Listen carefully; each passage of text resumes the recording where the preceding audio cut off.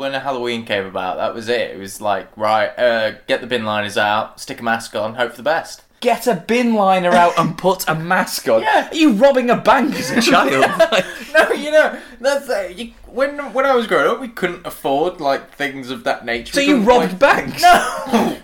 Well, you get a bin liner, you get some, you put a head hole in, you put armholes in, you stick a mask on, and you go as what, Chris? like a ghost or a witch or something. A black bin bag ghost. Yeah. Did you not do that? Or was my family so uninventive and poor? Oh, this doesn't relate to Halloween, but I was a kangaroo in a Christmas play once.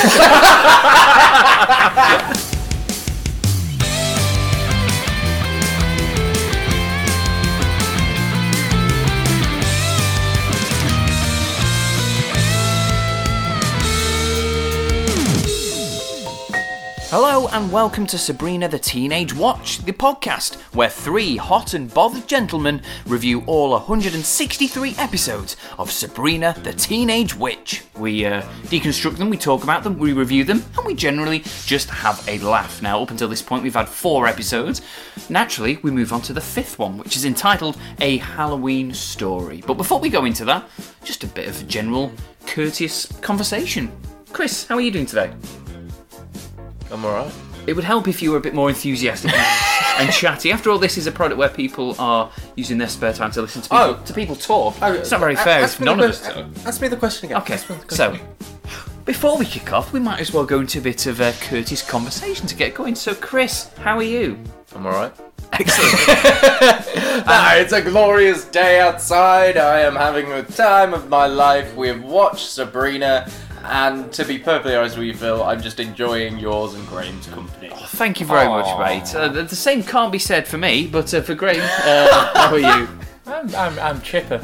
Chipper, no. Yeah. Oh yeah, so don't have a go at him when he just says chipper. So we are watching Sabrina the Teenage Witch. Now we are up to episode 5. So before we get going, this might be worth doing a synopsis of the episode. So in this one, Sabrina, Hilda and Zelda celebrate Halloween with their family, whilst a clone of Sabrina, that's right, enjoys Harvey's Halloween party.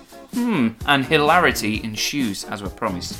So boys, did we enjoy this episode, episode 5? Damn Skippy. Yeah, to quite an extent. I didn't not enjoy it. I'd say it's most sort of pedestrian so far, but it had its moments. Yeah, it wasn't a laugh out loud episode. No. It was episodes with more exploring like the social hierarchy of the witches, I guess. Yes. It was an episode with an important not necessarily story to it, but a point to it, really, as it's entitled A Halloween Story, so, no prizes for guessing that it's based on a parody of, like, a Christmas story. Yeah, at the end of the day, it's an American series. There's like 20 episodes a season. There's going to be some in there that aren't as funny as the others. It's just the way of life. So, before the theme, the episode opens with Hilda and Zelda are celebrating Halloween. It's the most wonderful time of the year. For them, at least. For witches, yeah. As it's very clear, they are singing Halloween carols, they say. Because Halloween is their Christmas, naturally, with them being witches and things, like things of the night and spooky things. So it makes sense that Halloween is a special time for them. Do they celebrate Christmas, being as it is that they are not Christians? Well, yes. I mean, when you really think about it, Christmas is only at the 25th of December, as it was originally a pagan holiday. So so they probably celebrate the pagan holiday, Yeah. Plus, I would have thought... Knowledge! Yes! So, yeah, they're celebrating Halloween, or they're singing Halloween carols, of course, just changing the words of popular Christmas hymns and carols with Halloween references. Sabrina says she's going to school in a costume, wearing just a simple pair of red glasses. She's, of course I've written here, Sally Jessy Raphael. Yeah, veteran American talk show host. Yeah, it was at this point that it went over my head, so... They say her costume is crap. She invites them to do better, and as I say, they turn her into the real SJR. And she says some witty repartee about talk show kind of things, and the theme starts. Did Sabrina then go to school as Sally Jessy Raphael, like as a middle-aged woman? Because that would have freaked a lot of people out. That would have freaked everybody out. I was going to say, it's like that's a cracking costume. Yeah, I mean, unfortunately, the episode does then happen in school where she's in her own garb, but I think the whole episode where she was Sally Jesse Raphael in school, but got on with it, I think would have been a nice alternative cut of it. But as I say, we're in school. The theme is starting as we are. What was she dressed as this one? It was a Western brothel girl. Yeah. For lack of a better word, that she was a Western brothel girl. Yes. Certainly a saloon, like barmaid. Yeah. The line of does my butt look big in this? Because obviously she got the big sort of, I don't know what they call it, but like where the dress sort of like sticks out. Yeah, this is where three guys commenting on female fashion from the past sort of falls down. Yeah. A hunch butt, I guess, is a... The hunch, yeah, maybe. But if you know, the hunch butt of Notre Dame! What? No, too far. Doesn't too far. No. Okay. Well, I think you saying she looked like a brothel girl is probably the most deletable thing. So we're in school, so Harvey invites Sabrina to his family's Halloween party. It's something he does all the time. He has a bit of complaining in his voice and stuff, and Sabrina says, I guess, it's upsetting when they take you on skiing holidays and stuff. Just show that clearly his family is a bit wealthy, a bit well off. We'll see his house a little later on in the episode. So we're in school. He invites him to a family's Halloween party, which his dad hosts every year, because for this sole reason, not because he's necessarily so into Halloween, but because he buys loads of discount snack food and it must be eaten by November. Sabrina then says, I guess that's why the invitation says all food must go by midnight. Harvey's dad buys all this food in bulk that goes off. Harvey thinks it's all right to bring people around and encourage them to eat it. He makes a few references that the food isn't all up to that later at the party. So it's a bit of a dangerous party. It's kind of like a suicide party in a way, isn't it? Yeah, it's a bit like Jonestown. So he's bringing all these people round to eat their food, but it's Halloween, so it's a time for having fun. Harvey says he wants to go dressed as James Dean.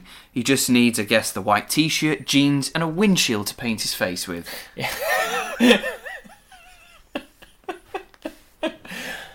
The guy James Dean crashed into, who was completely unharmed, was called Mr. Turnip Speed.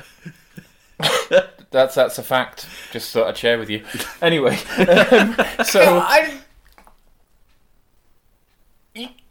Can you say that? What, about Mr. Turnip Speed? No, about... I'm sure he's okay, people knowing that he's completely fine.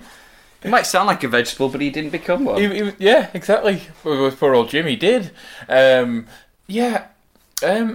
Oh, goodness. Yeah, it was 1950 something. Yeah, it's fine. Years have gone by. Years have gone by. Saying that though, this brings on to a feature that we started in the last episode called That's So 90s. Come on, guys, we repeated it last time. Oh right, yeah. That's So 90s. That's so 90s. That is so 90s. And what is the thing that is so 90s, Graham? It's a bit of a weird one, but bear with us. The revival of James Dean as a cultural icon that teenagers wanted to emulate. Obviously not his untimely demise, but his sort of, his timeless sort of, rebellious cool. James Dean posters, t-shirts, and just generally sort of his fashion sense became in vogue again in the mid-90s. We're jumping forward a bit here, but we'll see later at the party, every single male at the party is dressed as James Dean, which is sort of like referencing the fact that teenage boys idolising James Dean and teenage girls fawning over James Dean even though he was long dead. I mean, how many years ago had he died before this date, before in the 90s? He had been dead by this point over 35 years, so he was long gone. And he's revival, and everyone wants to be this James Dean quoting lines from like Rebel Without a Cause and stuff. Yeah. It's just a very, very peculiar thing where even though someone died, decades before, he was revived. Not literally, although he could have been literally in this episode. But he just revived amongst teenagers. I mean, Chris, can any of you guys remember a particular costume that you were either really proud of dressing up as or really embarrassed at dressing? I mean, are any of you guys sort of big costume dwellers? I'm so embarrassed by the idea of fancy dress and so exhausted by the fucking effort of buying props for a costume that I've pretty much never done it. Not even as a young child, you sort of dressed up as... No, not really. No. Would you have gone as Sabrina's effort of Sally Jesse Raphael of just putting something on your face? And... probably that would be too much for me. Really? Really? See, in my youth, it was when Halloween came about, that was it. It was like, right, get the bin liners out, stick a mask on, hope for the best. That was the costume. Get a bin liner out and put a mask on. Yeah. Are you robbing a bank as a child? No, that's when I was growing up, we couldn't afford like things of that nature. So you robbed banks? No. Well, you get a bin liner. You get some. You put a head hole in. You put armholes in. You stick a mask on, and you go as what, Chris? like a ghost or a witch or something. Black bin bag ghost. Yeah. Did you not do that, or was my family so uninventive and poor that we were? No, the I wouldn't only say ones? uninventively poor. They believed ghosts were sort of black not bin necessarily bags. a ghost. It was like, okay, here's one for you then. I had Scream ghost face. Yep. Yeah, I had one of those. Black bin liner. That was the costume. Okay, we could afford the mask. We couldn't afford the entire outfit. That's what I want about. Did they sell the rest of the outfit, or was it just like I have a black no costume? idea. Just a gown. Yeah.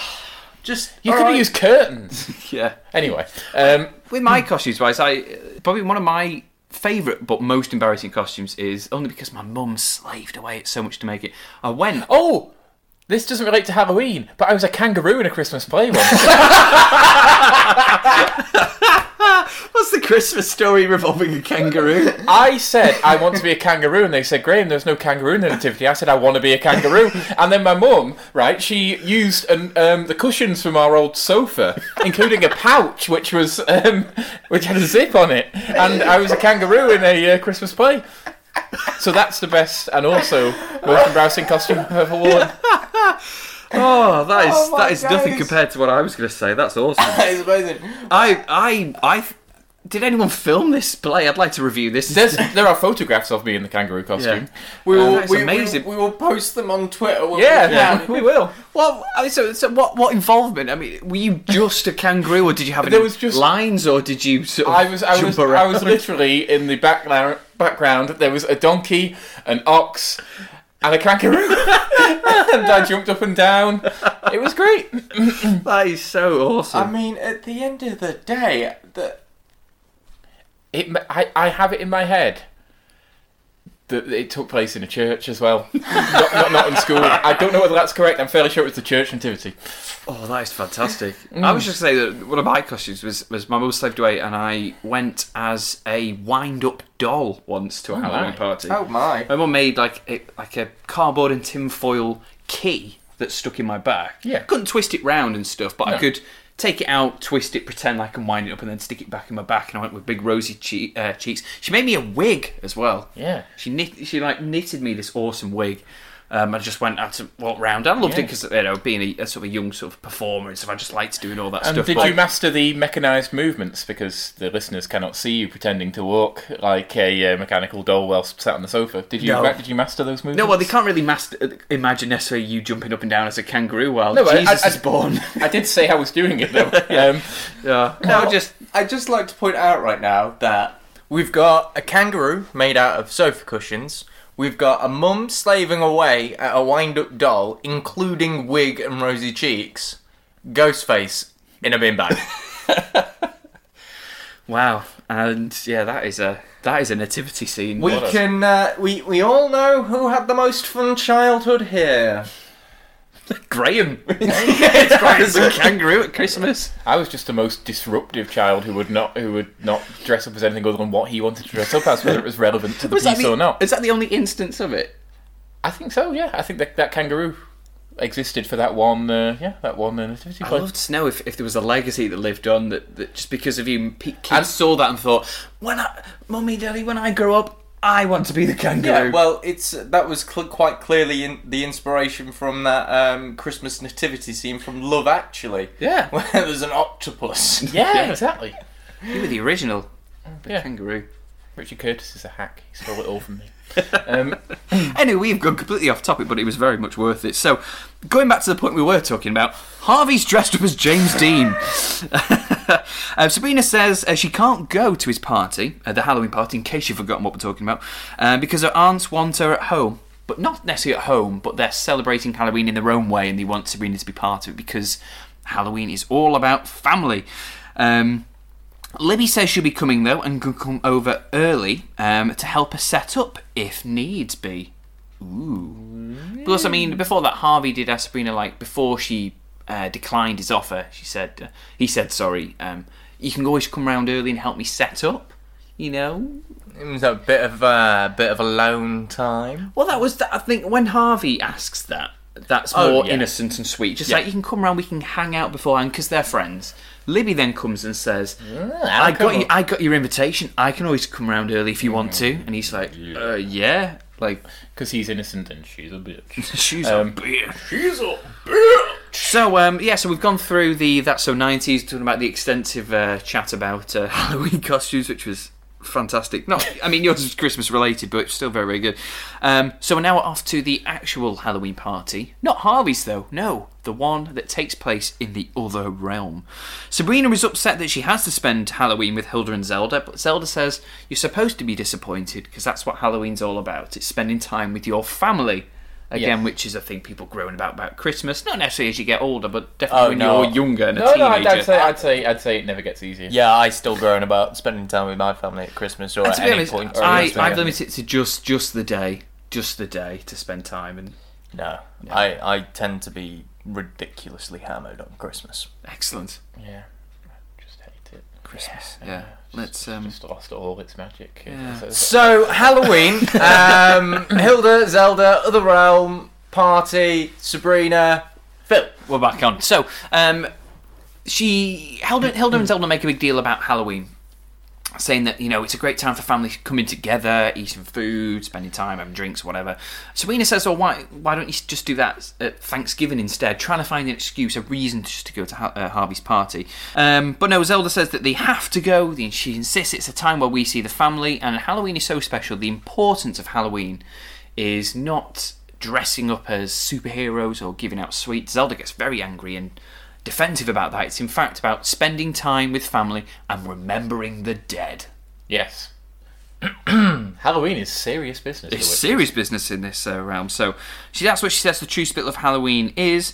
Sabrina and the rest of the family must catch up with them, and it's clearly something they don't really enjoy doing. Even Zelda seems, even though she's up for it, she's encouraging them, there still seems to be a little lack of passion for it, because it's, at the end of the day, it's their family, and we see the relationships with other members of their family.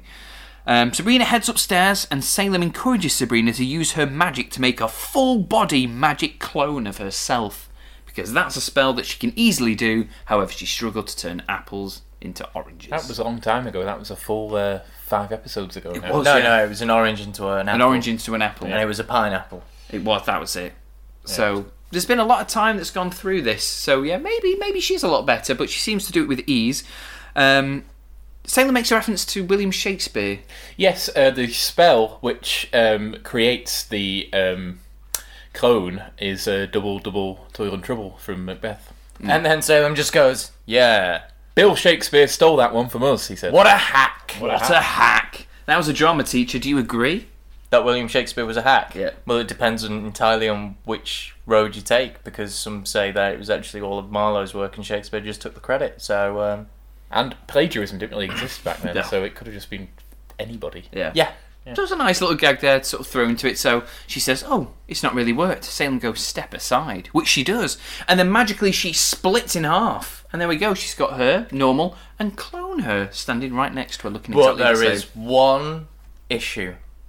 The clone can only say 3 things. 3 sentences. Oh, 3 sentences. So say 3 sentences to her, but Sabrina has to tell her what those are. She can act like her to a degree, she can look like her especially, but no, they're only limited to 3 sentences. The sentences, yeah, like a Sabrina action figure. Do you reckon they exist? I bet they did. I don't know if they spoke, but I'm sure there were toys. We'll delve deeper into this as we look at the success of the show over the years, but I'm fairly sure that was part of the merchandise line. So the 3 sentences, I'd love to. That is so true. Mr. Poole can be so annoying. And what could possibly go wrong with those 3 sentences? Exactly. Well, we'll soon see. Sabrina dresses herself as the witch and takes to the party, which completely fools Harvey. Of course it does, because Harvey is a bit stupid. Bless him. So he fools him, but not before Sabrina has a brief encounter with Libby, who is dressed as Jackie O. And Jacqueline Onassis, of course, formerly Jacqueline Bouvier, formerly Jacqueline Kennedy, wife of JFK. I think a Jackie O Halloween costume would not be complete without her dead husband's brains spattered on her dress. There was definitely a part of that costume that was missing. Wow. I think that's what Harvey's costume is missing. Well, yeah, exactly. He had his face. I feel like the American kids are missing the point of Halloween. It's about torture, turmoil, anger, aggression, and death. Yeah, that's dressing up as someone else just doesn't quite cut it. Yeah, there's just somebody from the past who was cool. Yeah. That's like me going dressed as Albert Einstein. Yeah. Very true. I mean, one thing I wanted to post to you while we were watching, but let's obviously save it for when we're chatting here, is Libby's choice of costume. I'm a bit on the fence. I don't know whether it's a costume that's true to her character or it's not quite what I expected. Yeah, she does say she wants to be a politician. She wants to be in the White House. And also, Jackie O, of course, was married to the President of the United States. She then married an oil billionaire. So she was clearly a lady with a thirst for power. So I think quite a fitting costume, really. Exactly, yeah. No, I think that's a good way to summary it up. Yeah, and especially, she does become a bit power mad and bitchy and stuff as it progresses. So, very accurate, surprising outfit of choice. Better than Sabrina's stereotypical witch. Yeah. Even though, obviously, she is, and it is expected. Anyway, back home, Zelda is waiting to leave with the others. Salem is wearing a bow tie. Oh. Just a little cat that's been forced a little bow tie around his little neck. He says he feels like a stripper, because he says he feels like a Chippendales cat. Which is very, very, a bit of a joke that would go over kids' heads, though. Yeah. One for us. Yeah. Yeah, but at the end of the day, in 1996, the internet wasn't exactly big, so if a kid decided to Google Chippendale, it probably find the Rescue Rangers. Yeah, exactly. Sabrina is in an awful pink dress, but she does note that Granny always liked that dress that she's in, and Granny always told her how sweet she looked in it. Unlike most of the fashion in this show, it is supposed to be awful. Yes. Although differentiating between this and some of the stuff that's actually supposed to be trendy is quite difficult. Quite an eye-opener, yeah. Hilda rolls past them with a massive smile on her face, and she can't wait to go. However, her regular use of pass the potatoes, let's get this show on the road, and happy Halloween doesn't rub well with Zelda. Because, lads, she's a double. Yes. She's made her own little cheeky double of herself, and as Salem predicted, he said Hilda and Zelda will see right through it. Zelda sees right through it, and Hilda reluctantly then goes to the party. But before she goes in the linen closet, she morphs back into herself as a cool little special effect where we see them mold back together. It looks amazing. Yeah, for 1996. Yeah. It's cracking. Yeah, seamless. Yeah, really, really good. So they both go into, all of them go into the party, with Zelda the only one seemingly looking forward to it. They're at the party in the other realm, which is in fucking space. Ladies and gentlemen, they are floating in space. Right, okay. And again, it takes us back to the pilot when they said the other realm's 10,000 light years away. Mm-hmm. Okay? But they're in space. Close enough to see Earth. That is not 10,000 light years away. At best, they're on the moon. At best. Unless they use their witch powers to make the Earth seem closer. We'll never know. But we thought about this. I think it was on the pilot. We're thinking, God, exactly when they mentioned it's 10,000 light years away, we're thinking, how far away is it? Like, and we thought, they're in space, and we were debating, thinking, oh no, they're probably just in a realm that's outside of time and space. But no, this party is in space. Yeah. What would happen if they opened the window? Oh, well, sure at the thought. Would the vacuum hit? Would they all get sucked off? No, that's the party I want to go to. Penis humour. So, they're in space. They're in space, which completely baffled us, blew our brains. They're looking over planet Earth. Gentlemen, grow up. I said the word penis. Yeah, but you then just blew up. So they're looking over planet Earth, and this is when we meet other members of the family. Not necessarily the Spellman family, but members of the family, and one that was mentioned previously called Cousin Marigold. Got any facts about Cousin Marigold? Well, the fact that she is played by Robin Riker, who was in a fair few sitcoms which nobody remembers from the 80s and 90s. Names like Shaky Ground, Brothers, and Thunder Alley. These days, she is still acting, usually only has one-off roles in A few Things like CSIs, I guess. Yeah, and- I think a few different series here and there, but yeah, sort of at this time she was just coming off sort of a run as sort of a regular fixture in primetime sitcoms. And this is when we see the first kind of weakness, I guess, of Hilda and Zelda. Hilda and Zelda are the only witch authority figures we've seen up until now, and we're watching them. We feel quite. They're very authoritative. We respect them because they're like, well, these are witches. And fair enough. We've seen the Witches' Council, but they're like a higher power. You just gloss over them. But Hilda and Zelda, they're kind of a bit put to shame in being ridiculed, I guess, by someone else who is a little above them in witchy social status. Yeah. Really, and that's what the form of Cousin Marigold is, Robin Riker, because she's very. What's the word? Very poncy, isn't she? Yeah, she's sort of pretentious and sort of she's all about her status. She flaunts the fact that she has a wealthy, successful husband and that they holiday in the south of France, whereas meanwhile Hilda and Zelda, are sort of... Yeah, I've got issue with that. Go on. Okay. You got an issue with the south of France? With her visit Okay. frequenting the south of France. She's a witch. Yes. They are currently in space. Yes. They have a whole other realm. Yes. She chooses the south of France. The other realm looks pretty shit, to be honest. Yeah. It's in space! All we've seen is space. Drell's, like the Witch Council chamber. Which is just like floating in the sky, and then Drell's office. I'm just saying. I'd take the south of France over. Yeah, but that's all we've seen. The other realm is quite... Well, when they were in the elevator, they were going up numbers. So how many floors are there? Clearly, there must be somewhere else better than the south of France. Maybe is Cannes in south of France? It is, yeah. Yeah, maybe she goes. She's a free Cannes, Nice, it doesn't matter. I'm just saying that if the other realm is so vast and powerful and 10,000 light years away, there has got to be somewhere better. Not that I've got issue with the south of France, I'm just saying.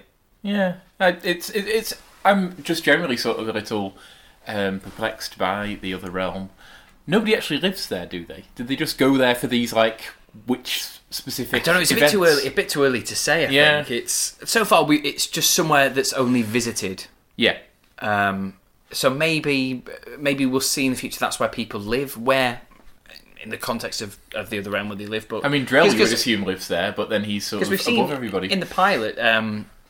Ted and Edward, Sabrina's father, lives in the book, which is a part of the other realm. So, this will be for another episode where we'll explore, no doubt, the other realm. But for now, a couple of questions that need answering. Anyway, so there, Cousin Marigold makes a reference to them saying, "Oh, you brought the cat, but no dates." Again, I think, okay, that's a bit of a low blow. No, but that's family gathering. Every year I get that. However, the low blow, I think, then comes the sucker punches afterwards when they say, "Oh, this must be Sabrina. Oh, your niece. Well, I guess it's kind of like a daughter." Ooh. That is horrid. Yeah, that is a horrible, horrible thing to say. Like, again, I mean, she's very proud of her horrible daughter, horrendous daughter. Oh, yeah, that's a really horrible thing to say to family, even if you are being a bit of an uppity so-and-so, but that's cheap. Because they do feel quite blown by that, don't they? They seem a bit like, hit by that. At the end of the day, as well, I mean, I know we've touched on this previously, Hilda and Zelda are 600 years old. They look like they're late 30s, early 40s, right? Yeah. That's what we've agreed upon. At what age do witches go through the menopause and stop being able to have kids? Who knows? Who knows? Because that could even solidify that point, and it's even more brutal. Yeah. Yeah, I'd like to know about the witch's menstrual cycle too. Yeah, I would. So we meet Amanda, who is Marigold's daughter, who, funnily, is very closely related to the family, or specifically Melissa Joan Hart. Yes, because she is Emily Hart, the younger sister, 10 years younger to be precise, of Melissa Joan Hart. Quite a interesting figure, really. I mean, obviously here she was only a little girl. She's now 30 years old because this show was fucking ages ago. She has a child of her own now. She occupies a similar space, albeit on a smaller scale, to Tom Hanks' brother, who... You're going to say to Tom Hanks? not to Tom Hanks himself, but to... Oh, yeah. She, to Melissa, is like Tom Hanks' brother... I'm afraid I don't know his name, but Tom Hanks' brother is to him. Well, that's the point. Where if you buy a Woody the Cowboy toy or play like a Toy Story video game... The voice that you hear is not Tom Hanks, it's not some small-time actor who sounds a bit like him, it's actually Tom Hanks' brother. So he's getting a bit of revenue off of his brother's enormous success by the fact he sounds like him and he can sort of supply his voice to these sort of, I don't know if that's a bad thing or a good thing, or if that's Tom Hanks being very kind to his younger brother. Well, it's one of the things like, if Tom Hanks is busy doing films here and there and everywhere, he's not got enough time to supply his voice to the Toy Story Game Boy Advance game, has he? So exactly. And Emily Hart, I don't know what her day job is, but she has very few film credits, or very few, sort of acting, sort of performance credits of any kind. They nearly all relate to things Melissa has done. Yeah. Like for instance, she voiced Sabrina in the animated series, really? Which ran in 1999 and 2000. She was in a short film called Mute in 2005, which was Melissa's directorial, debut. Wow. The most recent thing she did, and this interested me a lot, was last year. She voiced an audiobook which was called Clarissa, Things I Can't Explain, which depicted Clarissa as an adult. Wow. So, yeah, her short and limited acting career has been entirely based around the work of her sister. Well, talk about living in someone's shadow. Yeah. But no, it's got some good... I mean, she might not be necessarily striving to be this star on her own. She might be very, very happy with what she's doing. I know Tom Hanks' brother, in particular, is probably very grateful for all the work that he does. Yeah. We then see sort of Salem's sort of counterpart in the family, who is another cat called Milady. We don't know if she, too, had attempted world domination or why she's a cat. Or if it's just a talking cat. Or is she Milady from The Three Musketeers? Or potentially, yeah. So it's very strange. Because what we see that there is another cat there who talks. Gets very drunk as well, which is on catnip. But he just posed the question: is this another cat with global domination on their mind? Is that the punishment for anyone who acts in? I mean, we don't know what Salem did. It was a spin-off I would like to see, but So there is this cat anyway, Milady, who just exchanges a few courteous words, albeit with a hint of sarcasm in. Of course, they've only got one animatronic cat, so it starts off with two cats just with their nose stuck in this plate of catnip, and then they just take turns in putting the bow tie on the robot to show it's Salem, and then a sort of diamond-y necklace on the other one to show that it's Milady. Yeah. I presume animatronic cats don't come cheap, and if she only appears in this one episode, it would not be worth making another. Unless you had a backup on in case. I know, that's what I mean. Yeah. There must have been at least one other Salem. It's definitely different to the one that was in the pilot. Yeah. So why couldn't they just... It's one of those things. They could have used Pilot Salem. Yeah. To play Milady, because she's not featured very often. Yeah. So that is Amanda, who is Marigold's daughter, her bitchy daughter, because she's very rude, petty, aggressive, really narky for a 10-year-old girl. That's sort of roughly her age. That she always gets her own way, and anyone who upsets or annoys her, she shrinks into a tiny little jar and tortures her poor maths teacher by covering her fingers over his air holes. Yes.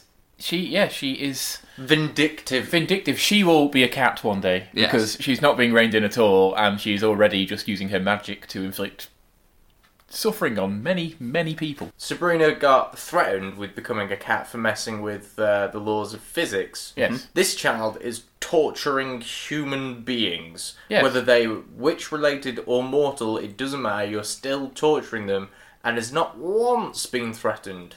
Hang on a tick. She's 10. Yes. They get the powers when they're 16. Oh, well, wait. Whoa! We just torn this apart! Oh. Wait. Oh, no. Okay. Maybe because she's a full breed. No. We assume, maybe. Does she get them... Well... Because she's definitely not 16. She's definitely not 16. But she's got her powers. Maybe Melissa Joan Hart's mum said, "I've got another kid. I want her to have a part in the show," and they said yes. I think that's probably what happened. Yeah, let's leave it at that. That's Yeah. I need a whiteboard to figure this out. So yeah, very interesting question, but that is going completely off topic, but still something worth thinking about. Yeah, a major hole there. I don't think there is a explanation beyond what Another we thing just as well is, obviously, Hilda and Zelda are all about being discreet with their magic and stuff, but she's blatantly just shrunk a human, a mortal, into this jar. He's pleading for his life, and she's just not bothered, or no one seems to be bothered about the consequences. No, it's all both in terms of the fact that somebody so young has magic powers, and also that people seem so indifferent to the horrible things she's doing is kind of inconsistent with the witching world as it's been established to us in the episode so far. I kind of just generally didn't feel that the Amanda character really added anything really. It's kind of like seemed like a creation from a lazier sitcom. Yeah. But anyway, we leave that party and on to Harvey's one, where it appears that, again, as Graham said earlier, every bloke is dressed as James Dean, complete with the jeans, the t-shirt and the jackets. Everyone's all seemingly having a good time. Let's not forget, they're all leaning on something. They're all leaning on things, yes, as that's a crucial part of the costume, is leaning and being really cool. Sabrina Clone keeps following Libby around, as that's what Sabrina told her. Just stop Libby getting too close to Harvey. So she follows around. But Libby is getting really annoyed by Sabrina just following around and hovering around her. She says, you know what, I can't remember the exact words she says, but she says, you're really annoying or something, or really... you're too much of a goody two-shoes, she says. And she goes, that is so true. Obviously one of her sentences. And she goes, oh, well, at least you admit it. It would just be great if you were a little bit mean bit, or a bit cooler. If you made fun of people. Yeah, to which she says, Mr. Poole can be so annoying. That's another one of her sentences. And Libby starts bonding with this sort of robotic clone Sabrina, which is very strange. But she's bonding with her over two things, she says, that kind of agree with her. Yeah, I don't know. Which just shows that Libby wants to surround herself with yes men. Yes. We'll leave it at that. Anyway, Amanda goes through a list of people that have put her in the jar. This is going back to the other round party. Salem and Milady are getting into their catnip, with Milady kind of getting a bit sozzled. And then we go back to the other party. We've kind of had a brief tour of the awful times everybody's having. Marigold is now boasting about her marriage and questions why the ladies haven't tied the knot yet. She's very she's showing them pictures of their honeymoon, saying that, if you've got to honeymoon everywhere, then it's the south of France you need to go, which Chris has a massive problem with. Yep. They explain that Hilda won't settle for any loser that she keeps dating, because unfortunately, not necessarily her own fault, but she keeps attracting losers, and she's not settling for any of them. Yep. Saying that, though, I'm sure if she said, I was engaged to the head of the fucking Witches' Council, then that's pretty like, whew. Even if he is a massive creep, this guy's like the king of witches. Yeah. But still, that doesn't come to mind.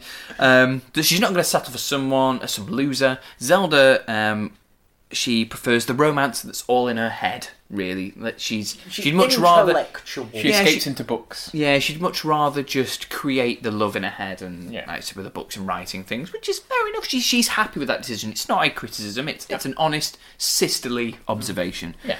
It shows that as much as they disagree, they do really love and understand each other. Yeah, I like that scene. Yeah.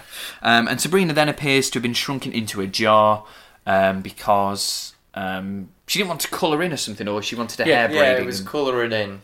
Yeah. So just again by Amanda just being this horrible spoiled brat, but a dangerous one at that. Back at Harvey's party, Libby and Sabrina are getting on like a house on fire. But unfortunately, the party is dying. They've had to turn the music down because cops are coming. The onion dip is bubbling. The pretzels are overspilling. No one's eating the off food. Harvey even sort of admits that the food, the sell-by date or the use-by date, is a lot more precise in some things that they are. Yeah. So he's gradually boring and poisoning all of his friends. Libby says something wild needs to happen. I don't know, like streaking? Now, before we carry on, let's bring up the topic of streaking. It was something that I guess kids did. I never streaked, but I've done it. I know people were encouraging me to do it. I didn't do it in the end, maybe because I'm a massive buzzkill or because I've got pride. And we didn't want to go out and streak, but that's fine for all these parties, but if this is a programme about a 16-year-old girl, I know we don't see anything. Is streaking really the worst thing in the world? No, it's not. That's not the point, Graham. I was fine with it. I mean, as you say, you don't. Oh no, I know. You don't actually see anything. It's nothing. I wasn't offended by it. I wasn't like, oh God, oh, the humanity. But it was more like it was just like, oh, it was just a questionable thing. Yeah, really. and is that what 16-year-olds do? I don't remember that even being a question when I was 16. It's the fact that it comes first to mind. Something wild needs to happen. I know. Why doesn't somebody streak? But it's kind of. It's also because though. Again, it's sort of Libby being a bully and being who she is, even though she has bonded with Sabrina, or this version of Sabrina that only says 3 things. She kind of still wants to humiliate her. Yeah. And she sees herself as, again, sort of a politician, somebody with sort of influence. So, like, if I tell somebody to streak, they'll bloody do it because I am who I am. Yeah. So, yeah, I think it just sort of a manifestation of that. I mean, yeah, probably not 100%. Accurate, maybe. Yeah. But as we've said many times before, this is a sitcom about witches, Yeah. so... I mean, yeah. Harvey hears about this, and Harvey doesn't like the idea of Sabrina going and streaking, which is good. It shows that... Which actually shows even the maturity of Yeah, Harvey, yeah. because he's about to see a naked girl. And a girl he really likes at that. Yeah, and a girl that he really likes. Up until this point, obviously the internet not being what the internet is now, the closest he's become to that is finding his dad's porn stash. Probably. And there's an opportunity here at a party of all places where everyone's having fun to see a girl, a very attractive girl at that, sort of streaking. Most boys would be like, yeah, woo, awesome. But yeah, he doesn't want her to do that. He really sort of insists against it. It shows he is the dim-witted jock with the heart of gold. Yeah, And then he actually... we'll say that a lot. We've already said it a lot. Yeah. No. And also More or he less every actually episode. feels for Sabrina, and he'd feel bad for her if she sort of humiliated herself in that way, in a way that's clearly been just because Libby is Libby and she sort of put pressure on her to do it. So yeah, good on you, Harvey. Yeah. Which So- again, we always say. Yeah, but upset by that, he storms out, being all cool and moody and quoting Rebel Without a Cause. Yeah. Back in the other realm, again at the party, the cats are wrecked. Well, at least Milady is, and everyone is ultimately having a terrible time. It's gift-giving time, though, and Amanda, being a spoilt brat, gets a solid gold doll. Ooh, she's not really appreciative of it, though. And Sabrina gets a gift card. Not just anyone, though. She's allowed to spend 30 minutes with the deceased of her choice. Indeed. But she can only use it today because on Hallows Eve, the accurate term, is that's when the portal between the outer realm and the real realm and stuff like that. The living and dead. Yeah, so the dead can come alive. So before we crack on, guys, if you could spend 30 minutes with anyone from the dead, a celebrity, say, is fun. Any ideas who you'd spend 30 minutes with? I've got a few questions about that. I say celebrity because Sabrina says, I want to get to Harvey's party because I really want to see him dressed as James Dean. They then say, why not meet the real James Dean? Yeah, this is my question, right? So, I'd love to spend 30 minutes with Audrey Hepburn, but is it Audrey Hepburn when she died, or is it Audrey Hepburn in her prime? I think it's... It's whatever you want them to be. Yeah, I think it's who you remember them as, because... You don't remember Audrey Hepburn as a young person. No, does he? but is it how you see them as? Like, Sabrina brings back her granny. Yeah. But Sabrina brings back her granny as she remembered her granny. Yeah, being. she's very she's an older lady, but she's very, very healthy and, sort of bright looking, probably how Sabrina wants to remember So her. I guess if you remembered Audrey Hepburn in whatever form... In Breakfast at Tiffany's, the UK #1 single at the time this episode aired. Yes! Nice. Then that's what you would see.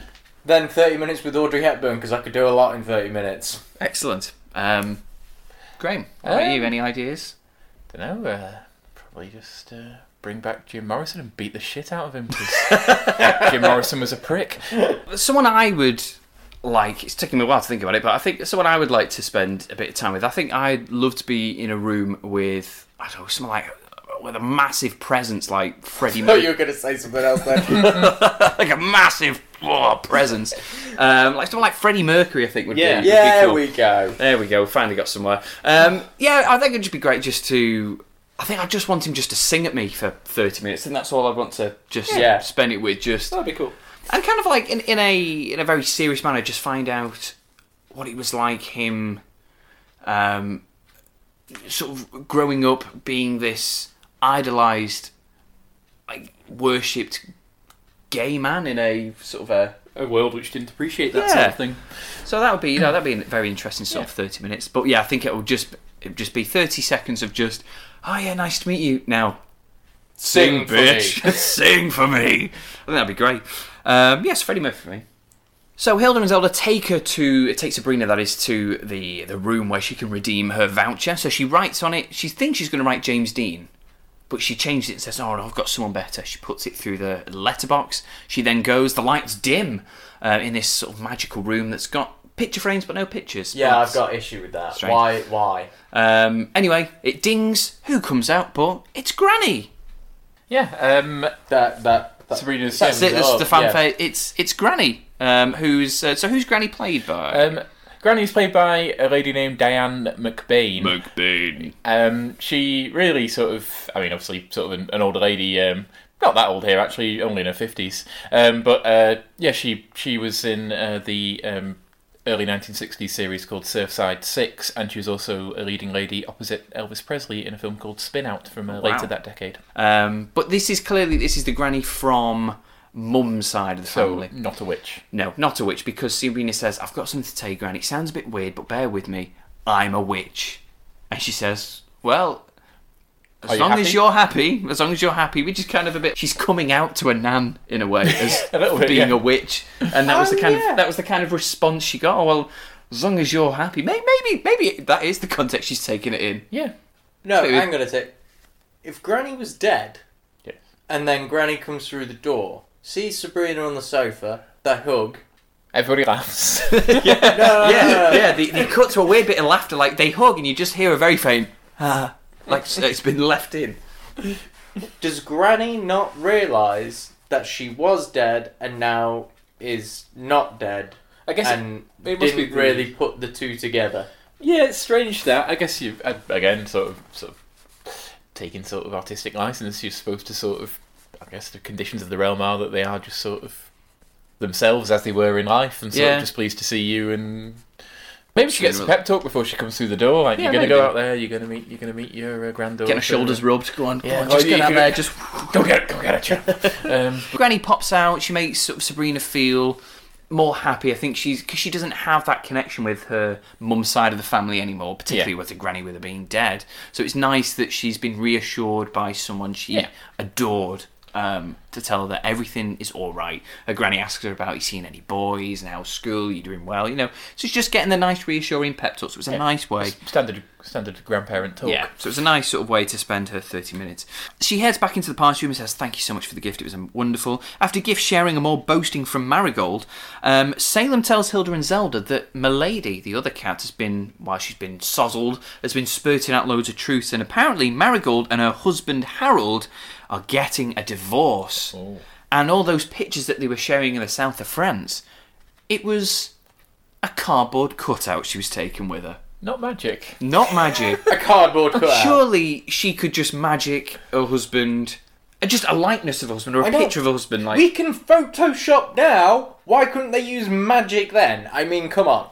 But she took a cardboard cutout around her, which I think that's weirder. God, she must have got so many stares. Yeah. I mean, I know France is a strange place, but that would have been that would have been too strange even for them. This is what I'm saying. This is why didn't they go to somewhere in the other realm where that might have not been as weird? Why didn't you just magic him into the pictures? A cardboard cutout would have looked really fucking shit. Like, you would have just been like, oh, here's his in the South of France. That's a cardboard cutout. Why is his face so pixelated? Why has he got folds? Where's the corner of him being gnawed up? Why is he sagging in the rain? Oh no, it looks like he's almost falling over. Was there a strong gust? Was he drunk? No, just a strong gust. So she's disgusted, she's ashamed, she's embarrassed, but this is like Hilda and Zelda get a leg up on Marigold, who spent the whole evening sort of boasting about her husband. Turns out it's a load of crap, and so, the party's got better, they all ultimately enjoyed themselves. We're back at Harvey's party, and Libby and Sabrina are tight, and they promise all the boys at the party that soon they'll be seeing a full moon. Referring to Sabrina's bum, yeah? Oh, wait, hang on a sec. Was that an innuendo? I think it was. Yeah, well done. Yeah, nice one. There we go, bit for cheeky. Yeah, Bit of blue for the dads, bit of blue. Yeah, but very tame innuendo, but an innuendo nonetheless in our teen sitcom. Excellent. So Sabrina then strips, and Libby tells her just to go mad. Anyway, before we see all this, we're back at the Spellman's house. And Salem reminds Sabrina that though she's not fussed about Harvey's party anymore, because she's settled on looking at pictures and letters off her granny, she's still got a double running round. You think? So she seems like she's ready to streak this clone. So Sabrina rushes over to the party, not knowing that fact, of course, enters the party just as Sabrina the clone runs off. Yeah, but as she's entering the party, she realises, wait, I'm already here, and then puts her mask on. She does. She puts a mask on, which she didn't go into. It's a bit strange. But she goes into the party just as Sabrina then runs past the window, the bay windows. Everyone's like, "Oh my God, look at that! Sabrina streaking!" Harvey being the only one who's not cheering because again he's upset for Sabrina. He's not even watching. He's not even watching. He wants to wait until he earns the right to see that. Yeah, what a gentleman! What a gent! Yeah. He wants to take her clothes off himself. Exactly. What a gentleman! What a gentleman! So he runs past, and Harvey says, like, "Oh my God, I can't believe Sabrina did that." Sabrina, being none the wiser, says, "Oh, what do you mean? I'm right here." And he's like, "Oh, Sabrina, well, who was that then?" And Sabrina says, "Oh, it must have been Libby." She's not here right now. No, she's not here, is she? Because she's obviously gone to sort her out afterwards. Harvey goes, "Hey boys, hey guys even, that wasn't Sabrina streaking, that was Libby." They're like, "Oh my God." Libby then happens to come in and goes, "Did you enjoy that? Wasn't that great?" And we're like, "Yeah, we saw your bird." Yeah. They're going, "Oh my God, it was you that streaked." And Libby being quite offended and like, that wasn't me. And Sabrina's like, "I've been here all that time. What are you on about?" And then they're all like, "We saw your butt." Front or back, we couldn't define, but we... But the boys get the rocks off, she gets embarrassed, Libby leaves, and in the end, Sabrina and Harvey, we assume, have a lovely evening, and it's she morphs with herself once again and enjoys the rest of the party. So that is the end of the episode. That is a Halloween story. Boys, what did you think? How did it feel compared to the other episodes we've watched so far? As I said at the beginning, probably weaker, but again, as Chris pointed out, 20 episode series, they're not all going to be fantastic, and it's still maintained, sort of most of the elements that have made it an enjoyable watch so far. Very much enjoyed sort of seeing, as you said, the hierarchy of sort of witch society that Hilda and Zelda, even though they sort of, because their only sort of comparisons are Sabrina, who's new to the whole sort of life of a witch, and Salem, who's obviously pretty powerless because he's a cat, seeing them sort of coming up against other people from the witch world who they sort of feel inferior in comparison to, but ultimately sort of sticking together and sticking up for each other. I think it was a good episode sort of showing that even though they're kind of opposites in a way, and even though they have digs at each other, they've got each other's back. I thought that was nice. So a good episode for character development.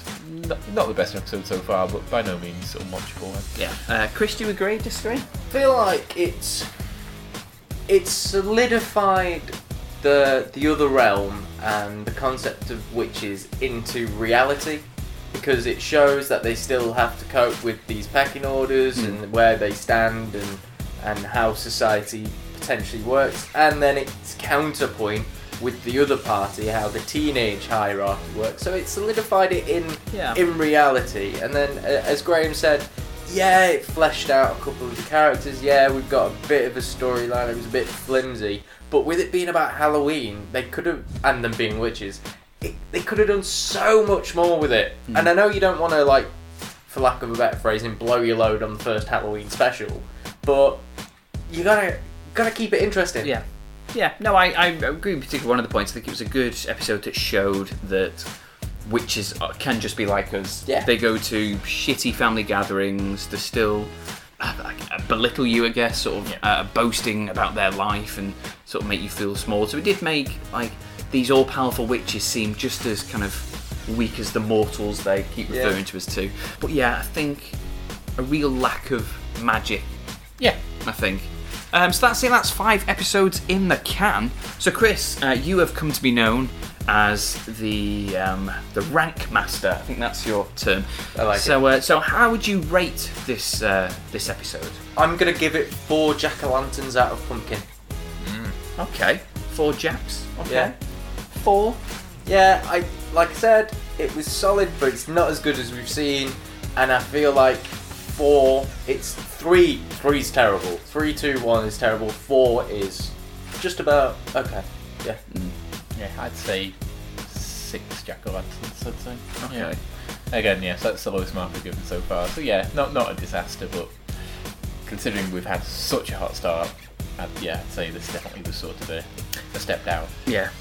Yeah, no, and I'm going to be that guy and go right down the middle. I'm going to give it 5 jack-o'-lanterns. So we can all agree a very watchable one, but very average. So we're moving on to episode 6, and this, I didn't think it would happen so soon, but this is the second episode I remember. Oh dear. Unable to go to the school dance with Harvey, Zelda and Hilda bake her a dream date to take instead. I don't remember this, but I like the sound of it. It is a very, very good episode, this one, so I'm very much looking forward to covering this one. It rings a bell for me. I'm gonna have to watch it. Yeah, well, that's exactly what we're going to do next. So that is episode 6, entitled Dream Date. I've been Phil Dean, this has been Chris Evans. See you later. And this has been Graham Riley. Peace out. However you choose to listen to this show, whether it be via Stitcher Radio, SoundCloud or iTunes, if you could be so kind, please leave us a comment and a review. Your support and inspiration will give this show meaning, otherwise we're just broadcasting to no one. And that's just sad. Also, why not subscribe? Then as soon as every episode hits the air, you'll get it downloaded straight away. How easy and, dare I say, magical is that? If you head to our Twitter page, @SabrinaWatch, you'll find links to each of our episodes, as well as quotes, pics and skits of our favourite moments as the series progresses. Whichever realm you're from, thank you once again for listening, and I hope you tune back in next week.